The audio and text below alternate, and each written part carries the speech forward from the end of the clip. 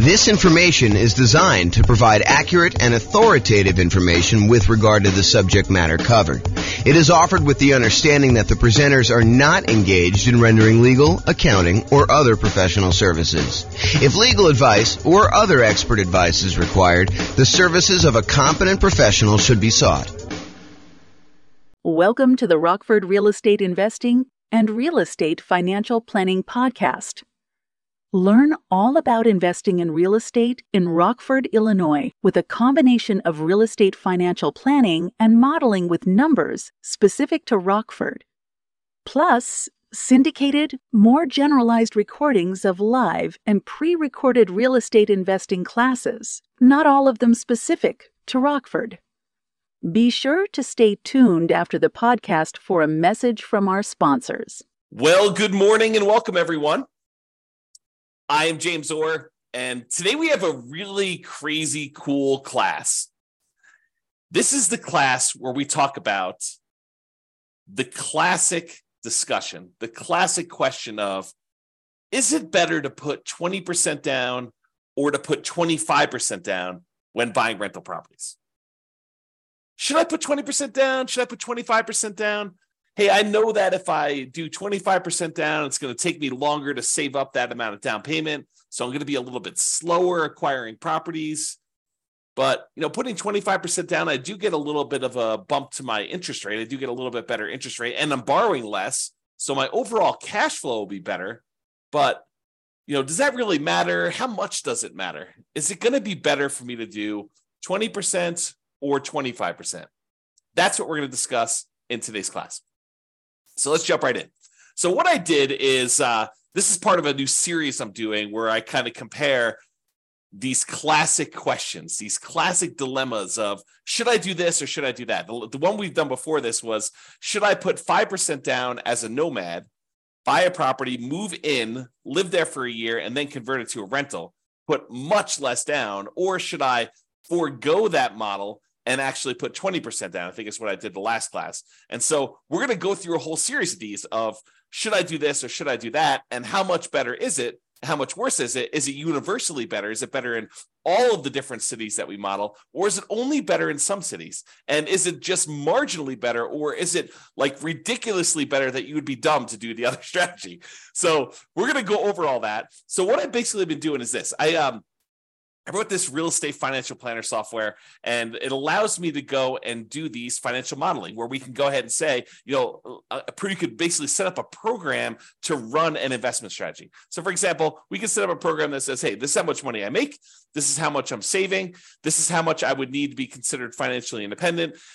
This is what properties look like in my marketplace, and they kind of go up in value over time, and interest rates may change or may not change. There's all sorts of variables you put in there, but we're saving this amount of money. Buy a property every time I save up a certain amount for down payment, plus some reserves, plus some closing costs. And then as soon as I get enough to buy the next property, go ahead and buy that. And let me know when I reach financial independence, and let me know what my net worth is, and let me know all these different measures of risk so I can find out if a strategy is riskier than not. So I went and I do this. I can create these kind of models for any given set of assumptions. And so what I did is I created a list of 300 U.S. cities, the most populous 300 U.S. cities, and I put in their kind of like median home price and kind of rent for what you'd get on that type of property, and their tax rate and their kind of like their insurance rate, and so all these different assumptions about all these different cities. And I also set up so that it says, hey, if you're working in a city that has a higher cost of living, you probably earn a little bit more,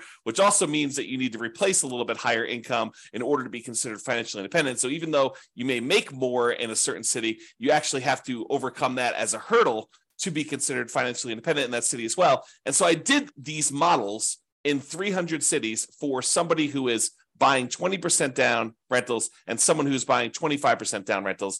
And so now we can kind of compare the aggregate data of all these and see universally or certain markets if it's better to put 20% down or 25% down. So that's what we're doing here. So this is what we're comparing. In both scenarios, whether you put 20% down or 25% down, I've assumed in this particular set of assumptions that you are not buying an owner-occupant property first. You are starting as a renter and you are remaining as a renter yourself for the entire duration. There is a class coming where I go and I show you what happens if you buy an owner-occupant property first, because there are some super interesting things that happen when you do buy an owner-occupant property first. For example, you eventually pay off that property, and the kind of thresholds you need in order to be considered financially independent drops, because you no longer need to have that much money in order to support a mortgage on the property you're living in. So how much you need in order to be considered financially independent could go down. You know, if you needed $10,000 a month to be financially independent to support a $2,000 a month mortgage or $3,000 a month mortgage, and if that mortgage gets paid off and you no longer have the principal and interest part of that payment, you may have taxes and insurance and all that other stuff, but the principal and interest part of it drops by $2,000. Well, you don't need $10,000 a month to be living on anymore. You really only need like $8,000 or $7,000, depending if it was a $2,000 a month mortgage or a $3,000 a month mortgage. And so it becomes interesting, because at some point, when you buy a house to live in, if it gets paid off, that your actual kind of like target in order to be financially independent drops. But we're not talking about that today. Little kind of teaser for another class. In this class, we are talking about analyzing whether you put 20% down or 25% down, and you are remaining a renter the entire time. So your rent just keeps going up with inflation, just like the rents on the properties you're buying as an investor, okay? And then you're remaining this renter the whole time, but you buy rental property when you've saved enough for your down payment, plus your closing costs, plus 6 months of reserves for your personal expenses, and 6 months of reserves on all of the properties that you own up to that point, including the one you're buying.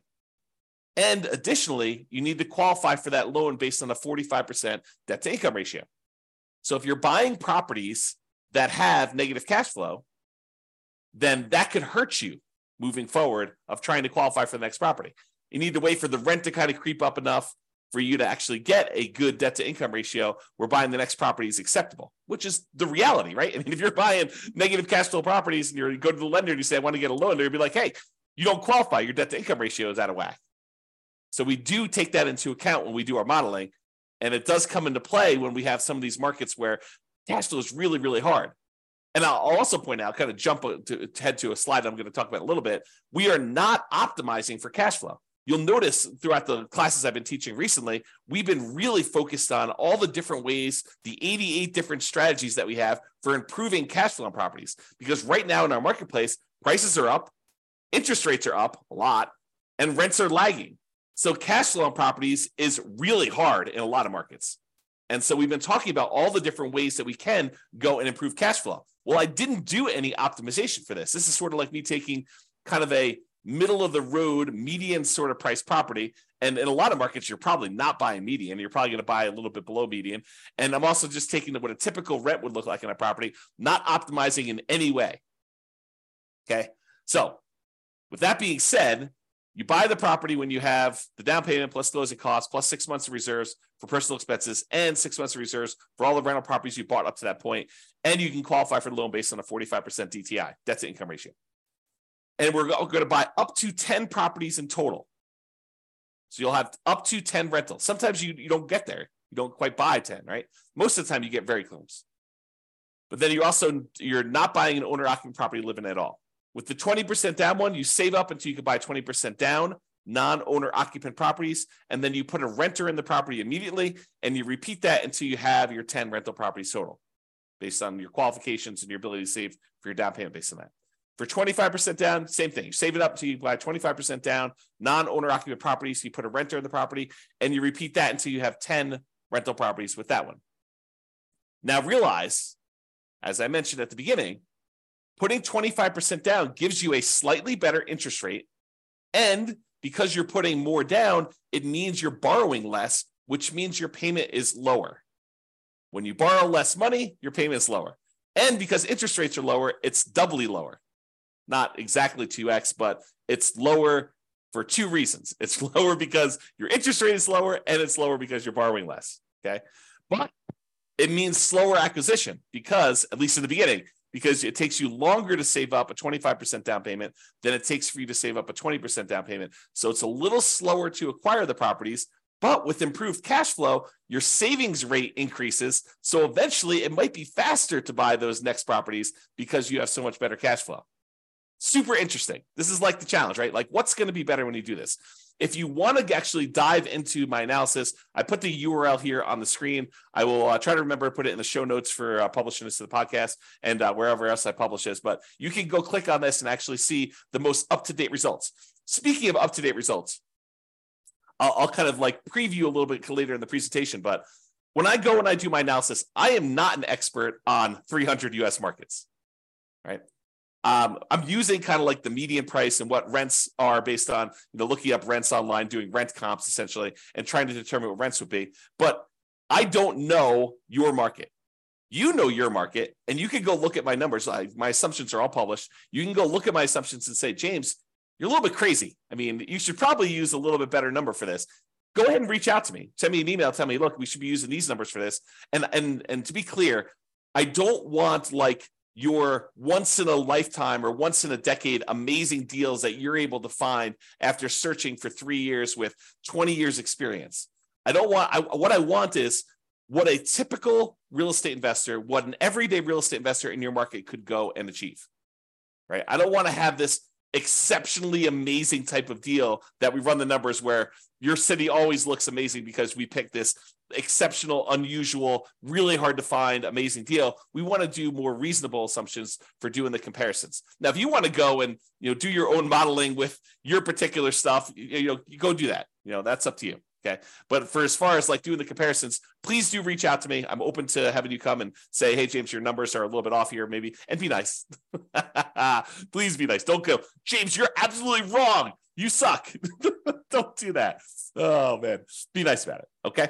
So go ahead and reach out and you could do that. And then if the reason why I gave you the link, though, is if we change the numbers and I change them in the database and I rerun everything, then all the numbers will change. And it'll change it for all of the analysis we do, not just this one, 20% to 25%. We'll rerun all of them and do all the comparisons. I've got 30 different comparisons so far, and I'm on my way to 100 plus. I have a whole bunch laid out. It's just a matter of time of getting in there and doing the analysis. Okay, but I digress. Okay, here we go. So how do we determine if somebody is financially independent? When we're doing this modeling, how do you say, hey, this person achieved financial independence at this month? Well, financial independence is really made up of 5 income sources, and the 5 income sources need to surpass whatever their target monthly income in retirement is, which I've set to be whatever they were making from their job. So I said, look, if you get to make a little bit more because your market's a little bit more expensive, that just means that we need to replace that little bit more amount in order for you to be considered financially independent in your marketplace. So here are the 5 different sources of income that count as to whether somebody is financially independent. Number 1 is net positive cash flow from rental properties. Take all the income from the property, rent, and anything else you're getting, minus all the expenses, including vacancy, principal and interest, the taxes, private mortgage insurance if you have that, regular insurance, maintenance, management. You subtract out all those expenses from the income. What you're left over is your net positive cash flow from rental properties. That counts toward whether or not you're financially independent. If you have enough rental property income net after all these expenses on your properties, if that is net positive over what you were making from your job, you're considered financially independent. We have you stop working and you just continue living based on that. Okay, that's how we do in the modeling. In addition to that net positive cash flow from rental properties, there's another source of income. There's 5. I'm going number 2. So you can take any money you have left over that is invested in stocks or bonds or loans as a lender, if you're making hard money loans or whatever it is, times whatever your yearly safe withdrawal rate. If you've heard of the kind of Trinity study or the 4% rule, we're basically taking any money you have invested outside of your rental properties times whatever your safe withdrawal rate, which we're going to assume to be 4% for all of these. And that gives you a number as well. So if you've bought your 10 rentals and now your money is sort of accumulating in your account and you get to $1 million, you'd have about $40,000 per year contributing to you being financially independent. I'm just using like an example. We do the actual math. It doesn't have to get to $1 million. We'll do it for $100. We'll do it for $10,000. We'll do it for $500,000. Any number you have, we'll multiply by your safe withdrawal rate, divide by the number of months in order to find out what your monthly income is, because we calculate it monthly, and we'll determine whether or not that contributes to being financially independent. So those 2 things, net positive cash flow and your invested assets times your safe withdrawal rate, plus these other 3 sources of passive income, which I did not model here because we just assume that they're not getting any, but it would be passive income from Social Security. You can model that. Any passive income from any annuities that you buy, the insurance product where you pay someone and they pay you a monthly or yearly stipend. or passive income from pensions if you have a pension with your job. So the two that we're primarily focused on are net positive cash flow from rentals and the invested assets times your safe withdrawal rate. We're going to ignore, for the sake of this particular discussion, pensions, Social Security, and annuities. All right, so here are my assumptions. Each city modeling uses their median home prices, approximately, and estimated rents for those properties. We did not apply any of the 88 strategies for improving cash flow. Job income does vary based on the city, so you can afford a property in that market. I didn't want you to go and say, hey, everybody makes $5,000 a month, and then you go try to buy a property in LA, and you're like, you never hit the 45% debt to income ratio because you can never qualify for that particular loan. So I've had to vary income based on the city so that you could actually buy properties in that city, okay?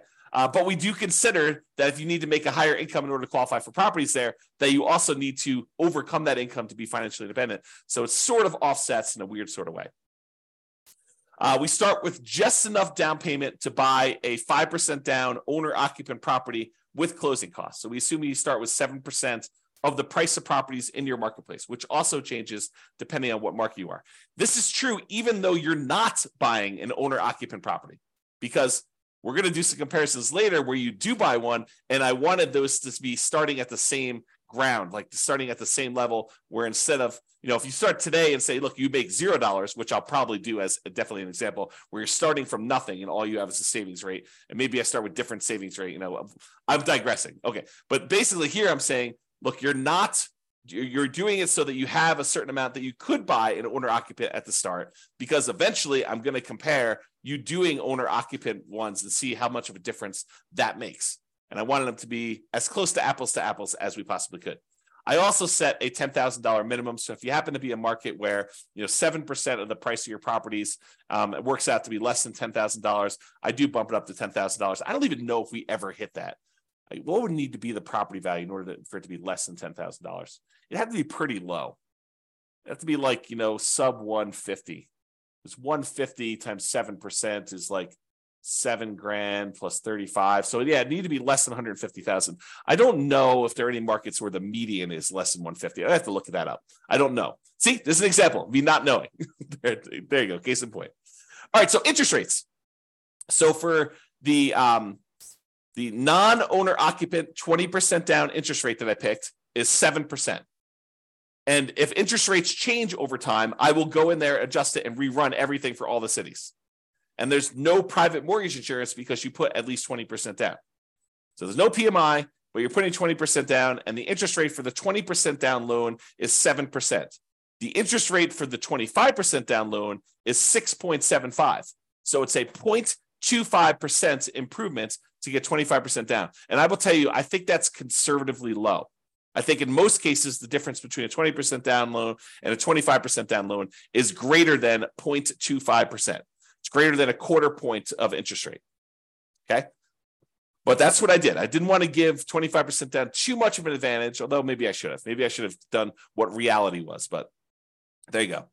And I used to just model this out for 60 years because 60 years, even if you're 40 years old, that gets you to 100. If you're 20 years old, that gets you to when you're 80. But because some of these took more than 60 years to find out when they became financially independent, I just decided to extend everything to be 100 years. And I realized, James, I'm 50 years old. If someone listening, I'm 50 years old. There's no way I'm going to live to be 100 years old. So this running this 150 years, running to be when I be 150 doesn't make any sense. I get it. Even if you're 20 years old, running it for 100 years probably doesn't make sense for a lot of you. But I did it for 100 years just so you could see and so you can get a feel. For a lot of my measurements, I'm picking 40 years in the future as an arbitrary point. You can see all of my assumptions in detail. Just go to realestatefinancialplanner.com/model, MODEL, and you'll be able to see all the different modeling I'm doing and go to a specific city and see the drill down into the assumptions for your city and what you're doing and all the different variations I've done. That's all up there, at least for now. I may change it in the future, but as of right now, it's all open and available to everybody. All right, let's jump into financial independence. So when do they get to the point where all their passive income from the net rent, the net rental income, and also the invested assets times safe withdrawal rate, when does that exceed the amount that they were earning from their job? Well, if you put 20% down in 52 of the 305 cities, you achieve financial independence faster with 20% down. So about 1/6 of all the cities I ran, it was faster for you to put 20% down. However, in about 2/3 of the cities, 194 cities out of 305, it was faster for you to be financially independent if you put 25% down. Wait, what? So putting 25% down was actually faster in 2/3 of all the cities we tested than putting 20% down. And in 59 cities, it didn't matter. Didn't make a difference whether you put 20% down or 25% down. In fact, there were 25 cities where you never achieved financial independence, regardless of whether you put 20% down or 25% down in 100 years.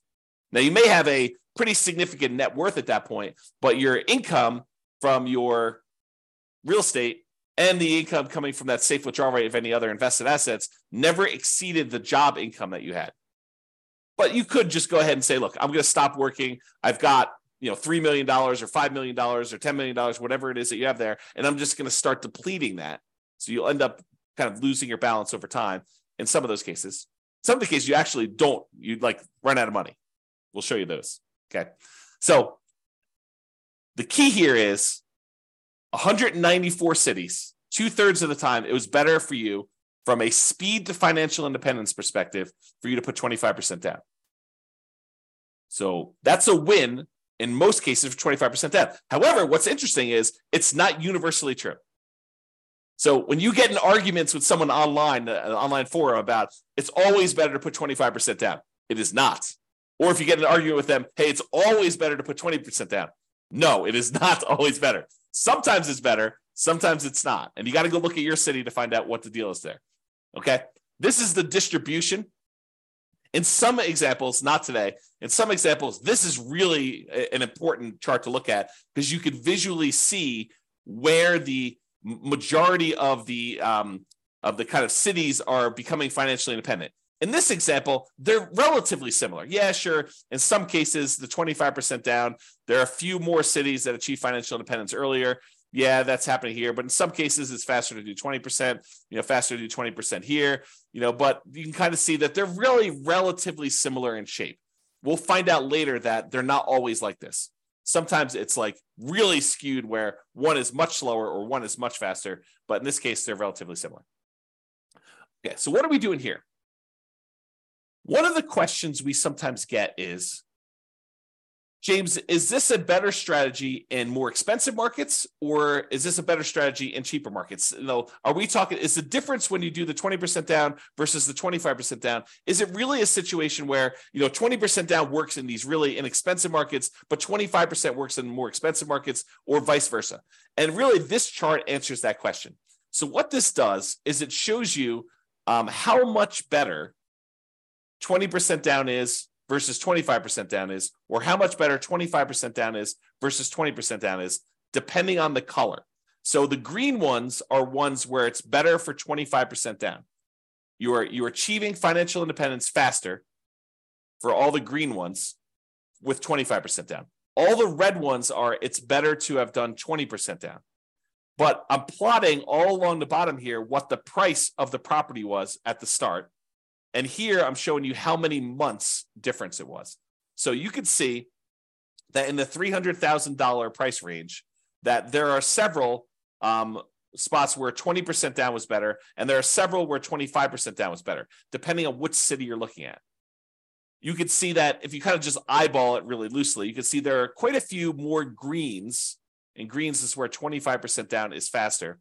There's quite a few more greens toward the lower end of the price, but there's also quite a few more when you get higher. So what I would tell you about this is, just visually looking at this, there is a slight tendency for 25% down to work better if you have more expensive properties, because there's only a few dots, these two dots here where we have more expensive properties and it was better to put 20% down.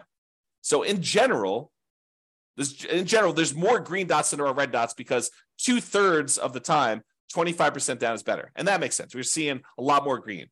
But we're also looking at this in terms of how does it compare when you look at house price too? And you can see that the green ones tend to be more prevalent with these more expensive houses. Okay.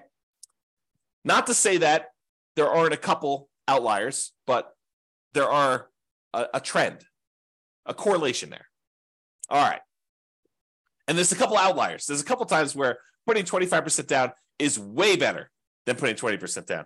And most of the time, though, it's, within, what is this here? This is probably about 50 months, so about 4 years. So most of these are less than 4 years better. So it's not like you're saying, hey, look, if I do 25% versus 20%, I'm going to gain 10 years faster to financial independence. No, it's not that significant in most cases. We're talking about relatively small numbers, a year or two here. Although, you think about this, if I could save you a year or two of working a job that you hate by helping you get to financial independence faster, that's pretty valuable. That's valuable information, right? Even a year or two, or 3 years, or in this case, we talked about being 4 years. I don't know, kind of interesting. All right, so we've talked about speed to financial independence, but speed to financial independence is only one way we can measure whether something is better or not, right? The other way we can measure if something's better or not is just pure dollars that you have, your net worth at certain periods of time. And so we're going to use net worth at year 40, and we're going to look at the net worth at year 40. Is it better, or do you have a higher net worth if you put 20% down or if you put 25% down at year 40, comparing net worth in these 300 US cities? In 8 of the cities, it doesn't matter. You end up with the same net worth, which is super fascinating because it's hard to be exactly even. Okay. But with 8 cities, it doesn't matter. Okay. It is faster. I'm sorry, not faster. It is higher net worth, better. You have more net worth at year 40 in 193 cities, about about 2/3, if you put 25% down. So not only is 25% down faster, but 25% down gives you a higher net worth in about 2/3 of the cities. And about 1/3 of the cities, 104 cities, it is actually a higher net worth to do that, which is crazy. So depending on what city you're in, it's better to put 20% down versus 25% down. Okay? It really depends on what city you're in. So it's not universally true that one is better than the other. But if you had to generalize, typically it's a little bit better to put 25% down. From both a speed perspective, where it's also about 2/3 faster, 2/3 of the cities are faster, and also from a net worth perspective, about 2/3 of the city have a higher net worth at month 40. Okay. All right. Same thing we did before. We talked about the difference in speed. Now we're doing the difference in net worth graphed against how high the property prices are. So are the more expensive properties performing better in terms of net worth than the less expensive properties? And so in this case, the red is 25% down is better. So in this case, the reds are appearing more frequently at the higher end prices. And so it is slightly better to put 25% down on these higher priced properties than it is to put 20% down in terms of net worth. Okay. Now down here, I wouldn't say one is better than the other because there's a bunch of each, but up here, it looks like there's only reds, which is, it's better from a net worth perspective to have 25% down as you get more expensive in your properties. And that sort of makes sense, right? A lot of the more expensive properties, they tend to have not as good cash flow. They're very expensive and the rents are a little bit lower. And because of that negative cash flow, it's better if you put more down because it means you have less negative cash flow or slightly positive cash flow, depending on what the exact situation is in that city. And so this sort of makes sense to me, that if you put more down, you're likely to do a little bit better in those markets in terms of net worth. All right. Ran out of money. This tends to be in expensive markets, which I'll show you here in a second. And we did not apply any of the 88 strategies to improve cash flow. But in some of these markets, you end up having so much negative cash flow that you end up running out of money. You're buying properties that are alligators and they're taking you down. And so we could fix this if we were to go in there and manually say, okay, look, we're not going to buy this property unless it has these characteristics. I'll buy slightly better properties. I'll improve my cash flow in all these different ways. I'll save up more down payment. I'll save up more in reserves. And we can overcome this. but realize that with the modeling we did, there were 11 cities that ran out of money out of 305. 11 out of 305. In 294 cities, it didn't matter. None of those ran out of money, but in 11 of the 305, you did run out of money. Even with 6 months of personal reserves, 6 months of reserves for the property on all properties before you buy the next one. Okay. So there are things we could do to avoid that. We talk about those in other classes. So as far as which ones run out of money, it tends to be the more expensive properties. The overwhelming of things under $1 million. In fact, I can't see any under $1 million where it ran out of money. This really started applying when she got to about 1.25 million or so, and then all the way up to the really, really expensive properties where you have there. So if you happen to be in a really, really expensive market, we need to really pay attention to your cash flow, really need to improve that, to optimize for that, and take into account the negative cash flow you're going to have on those. Pick strategies that overcome that limitation. Okay? All right, so let's do a summary here. I've got two different versions of this slide.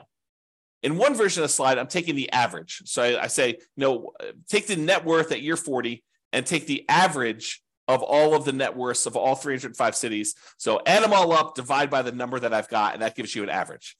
But in other ones, another slide, I'm doing the median. So I'm taking all the net worths, I'm stacking them from lowest to highest, and I'm looking for the middle-most net worth. That's what median is. Okay, versus average, where you add up all of them and then you divide by the number that you've got, and you've got an average. So I'm going to first start with median, and then I'll go to the averages, and we'll do the median a little slower, and averages we'll kind of summarize very quickly.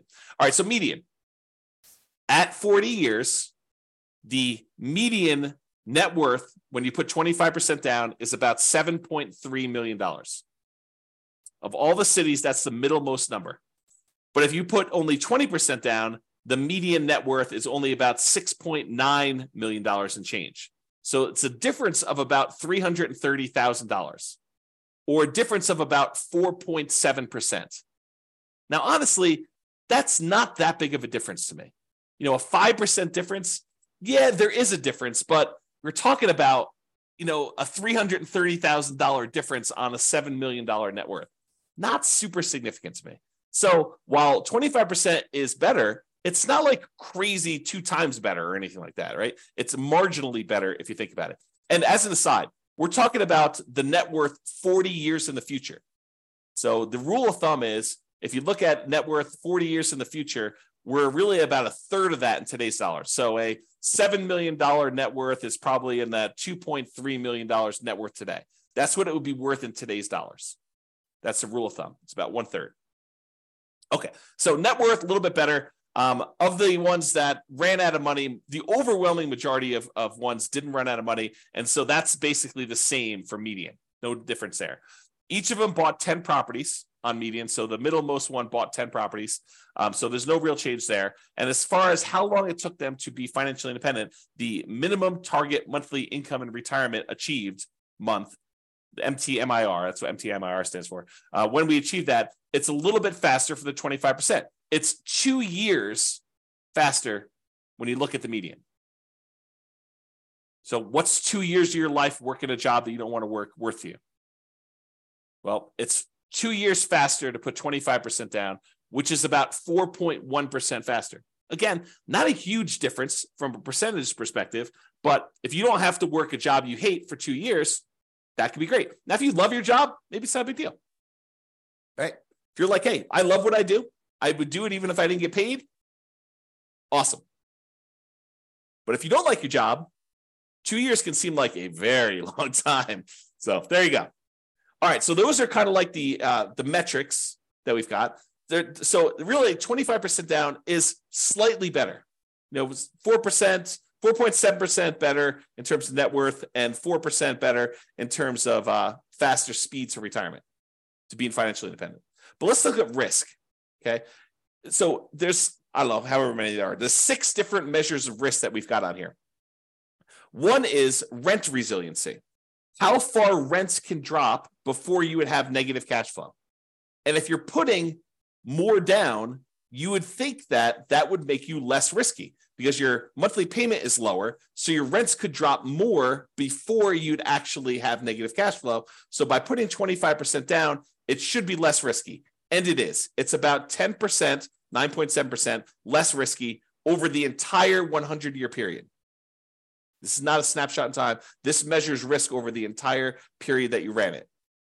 Okay. And there are other scenarios, not necessarily today, but there are other scenarios where the risk actually shifts. So it could be really, really risky early on and much less risky later on, or vice versa. It could be really, really low risk early on and much, much riskier later, or it could be sort of an even distribution of risk, which is pretty rare. You usually have spikes in there whenever you kind of increase certain things, but each risk curve is different.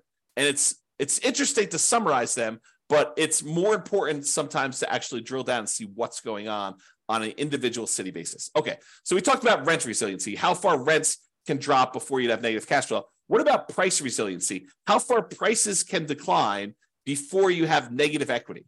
In other words, how much equity cushion do you have in your properties? And if you put more down, if you put 25% down, you would expect it to be less risky, which is true. So we have a 70% price resiliency on average for the 25% down versus 68 for the 20% down, or about a 2.9% difference. Again, that's not that big of a difference to me. That's almost the same, right? But 25% down is slightly less risky. What about debt to income? You know what? Your lender calculates a debt to income calculation to figure out what your debt to income ratio is before they give you a loan to buy a property. Well, we measure this every single month on all the properties that you currently own so that we can see what your debt to income ratio is on a 100-year term. And it turns out your debt to income ratio is better. It's lower for putting 25% down. You put more down, you have lower monthly payments for the amount of money you've got coming in, which is pretty much the same because you're buying the same properties. So your lower debt to income ratio means it's less risky for you to put 25% down. It's about 15% better for you to put 25% down. That's starting to become significant for me. That's an improvement. It's less risky from a debt to income perspective to put 25% down. What about if we took your debt load, how much debt you had in total, add up all the mortgages you have in this case, and we divide that through by what your total net worth is? We wanted to find out what the ratio of all the debt you're carrying is to your net worth. If I told you I have $5 million in debt, does that scare you? $5 million in debt. I owe $5 million. Does that scare you? Well, if I make $50,000 a year and I have $5 million in debt, that probably would scare a lot of people. If I make $5 million a year and I have $5 million in debt, that probably would scare you less. If I make $100 million a year and I have $5 million in debt, that probably wouldn't scare you as much. Similarly, if I tell you I have $5 million in debt and my net worth is zero because I have no other assets, that might scare you. If I tell you I have $5 million in debt and I have a $5 million net worth, really, that's much lower. That's much more conservative. What if I told you I had a $100 million net worth and I have $5 million in debt? You'd be like, that's fine. You could go ahead and take some of your assets and pay that off really easily. And so we want to look at your debt compared to what your net worth is to see what that ratio is. When you put 25% down, that ratio is improved. It's better. And so it's lower. You have a 32% debt to net worth ratio, which is about 8.6 better than the 35% you have when you put 20% down. So it's less risky, put 25% down. What about your debt to your liquid net worth, or what we call debt to account balance? Sure, your net worth consists of the equity you have in your properties, plus any money you have invested somewhere in stocks or bonds or savings or whatever it is there. But what if we say, let's ignore equity, because equity is really hard to get at sometimes. So let's just look at what your debt is compared to your liquid net worth, how liquid you are compared to that debt. Well, we can measure that, debt to account balance, and it turns out that oddly enough, 20% down is slightly better there. 20% down is slightly less risky, and it's about 12% better. That's interesting, right? And then how many months of reserves do we have on average? Ideally, we want to have at least 6 months of reserves, but wouldn't it be better to say I have 12 months of reserves somewhere? Wouldn't it be better to say I have 24 months, I have 2 years worth of reserves, where I have enough reserves where if I didn't get rent for 2 years, I would be fine? Sure. I think that's more conservative. Well, the average number of months of reserves in these models is 676, which tends to be skewed by the really, really high numbers you have much later on in the modeling. And early on, you barely have that 6 months because that's the criteria for buying properties for a lot of cities. Okay. But it's about 8.7% better putting 25% down when we look at that measure of risk. So to summarize, all the green areas here are ones where 25% down is better. So it's better in net worth. It's better in faster speed to financial independence. It's better in at least 5 of the 6 measures of risk. And with some of these, they're relatively small differences. And some of these, they're starting to become a little bit more significant in terms of what percentage difference they are between putting 20% down. Okay. So that's all the medians, looking at the middlemost one for doing that. Okay. What about average? Well, with average, it's even more extreme. Not necessarily in a percentage, although in some cases it is, but with this, it's better to put 25% down universally when we look at the average for all the different cities. Okay. It's 0.7% better from a net worth perspective to put 25% down. It's 2.2% better from a speed to financial independence perspective to put 25% down. And then, it's much better for you to put, in the 10% range plus for several of these measures of risk when you're considering putting 25 or 20% down. So in general, it seems like 25% down is a little bit better. Not like all better, and it really matters which city you're in, honestly. Okay. Now remember, I've said this a couple times, you could apply the 88 strategies we have to improve cash flow to improve on these numbers. These are sort of like middle of the road numbers. We're basically using the median price property in the market and the rent we might be able to get on that property in that market. You could choose a better property and you probably would do better. And I do model some of these improvements. Like there are examples where I model and say, what if you could buy a property and get a 5% better price or 10% better rents or 10% better price, or you get slightly better interest rates, or you buy down the interest rate. Like I'll do all these different models and I'll compare them so that you can see what impact that has. Okay. Now, again, this is my call to action for you. If you're an expert at your local market, I am not an expert at your local market. And if you want to help me improve my numbers for the local market, reach out via email and I can update the numbers in our database to rerun all the scenarios to your market. And we can improve this so that everybody gets the benefit of being able to see how this compares. Now, I'm not trying to show best case that only a small number of real estate investors could expect to achieve. I really want to use numbers that any real estate investor in your market could expect to achieve. Okay. All right. Now, something interesting that comes up to some people here, and kudos for you, a little plus for you if this applied to you. So you're realizing that, look, we're buying these non-owner occupant properties. We're not moving into these properties, right? So we're buying investment properties. What if you live in a market where your market conditions suck? The economics of you buying rental properties in your market are just not ideal. Could you go and say, I live in blank city, but I will go invest in another city where the economics are much better? Sure, you totally could do that. And there's no local market limitation because we're not even buying an owner-occupant property in this particular case. But you could go say, hey, I'm going to live in X city and buy in Y city. And I did not model it that way. So you could do a lot better than what I'm showing if you just picked a different city that had better economics. All right. So that's it. In our current market conditions, our current price, current interest rates, or current rents, as of March 22nd, 2023, that's when I'm recording this. So if you're wondering, like, where was this? When was this that was happening? In 300 plus US markets using less than ideal median price rent properties, putting 25% down is better in terms of net worth and speed to financial independence in general. But there are exceptions. The market does matter. In some markets, 20% down is faster, more profitable, and arguably better, which is why it's so hard to have this conversation. Generally, though, putting 25% down is less risky. There are probably exceptions to that too, though. It's best if you look closer at your specific market and apply as many of the 88 cash flow improving strategies as practically possible to improve on your implementation. And if you go to the realestateFinancialPlanner.com/model, you'll be able to go ahead and see your city and the comparisons for your city and all that stuff. All right.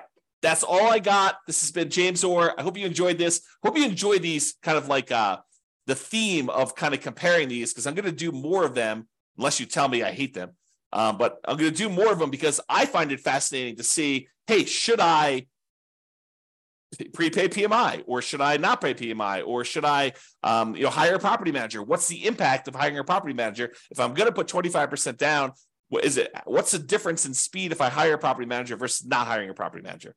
Or what is the difference in speed if I decide to pay off my properties early? If I take extra cash flow and I use it to pay off that? What happens if I take my money and I save it up until I can pay off a property in full? Is that faster? Should I buy 10 properties, wait till I get to the point where all of the equity in those can pay off 4 of the 10, and I sell off 6 of them to pay off the 4? Is that faster? So I'll do all of these comparisons, and I'll show you which one's better, by how much, and how that changes risk characteristics too. But as you can see, it takes a little while to go through the details of each one. So there's going to be about one a week is my plan as of right now, subject to change. That's all I got for you. Hope you enjoyed it. This has been James Orr. Bye-bye for now. With home prices up, mortgage interest rates up, and rents up, but not quite enough to counteract the higher prices and interest rates. Cash flow on rental properties in Rockford is harder than ever. Book a call with the Real Estate Financial Planner to apply our proprietary 88 strategies to improve cash flow on your rentals. See the show notes for a link to schedule your call and improve your cash flow today. If you're a real estate agent, lender, or professional in Rockford that wants to help our real estate investor listeners, consider reaching out to learn about collaboration opportunities with this podcast. We'd love to add more value to our listeners by having you assist our investors buy, sell, and finance their real estate investments. See the show notes to schedule a call to discuss collaboration opportunities.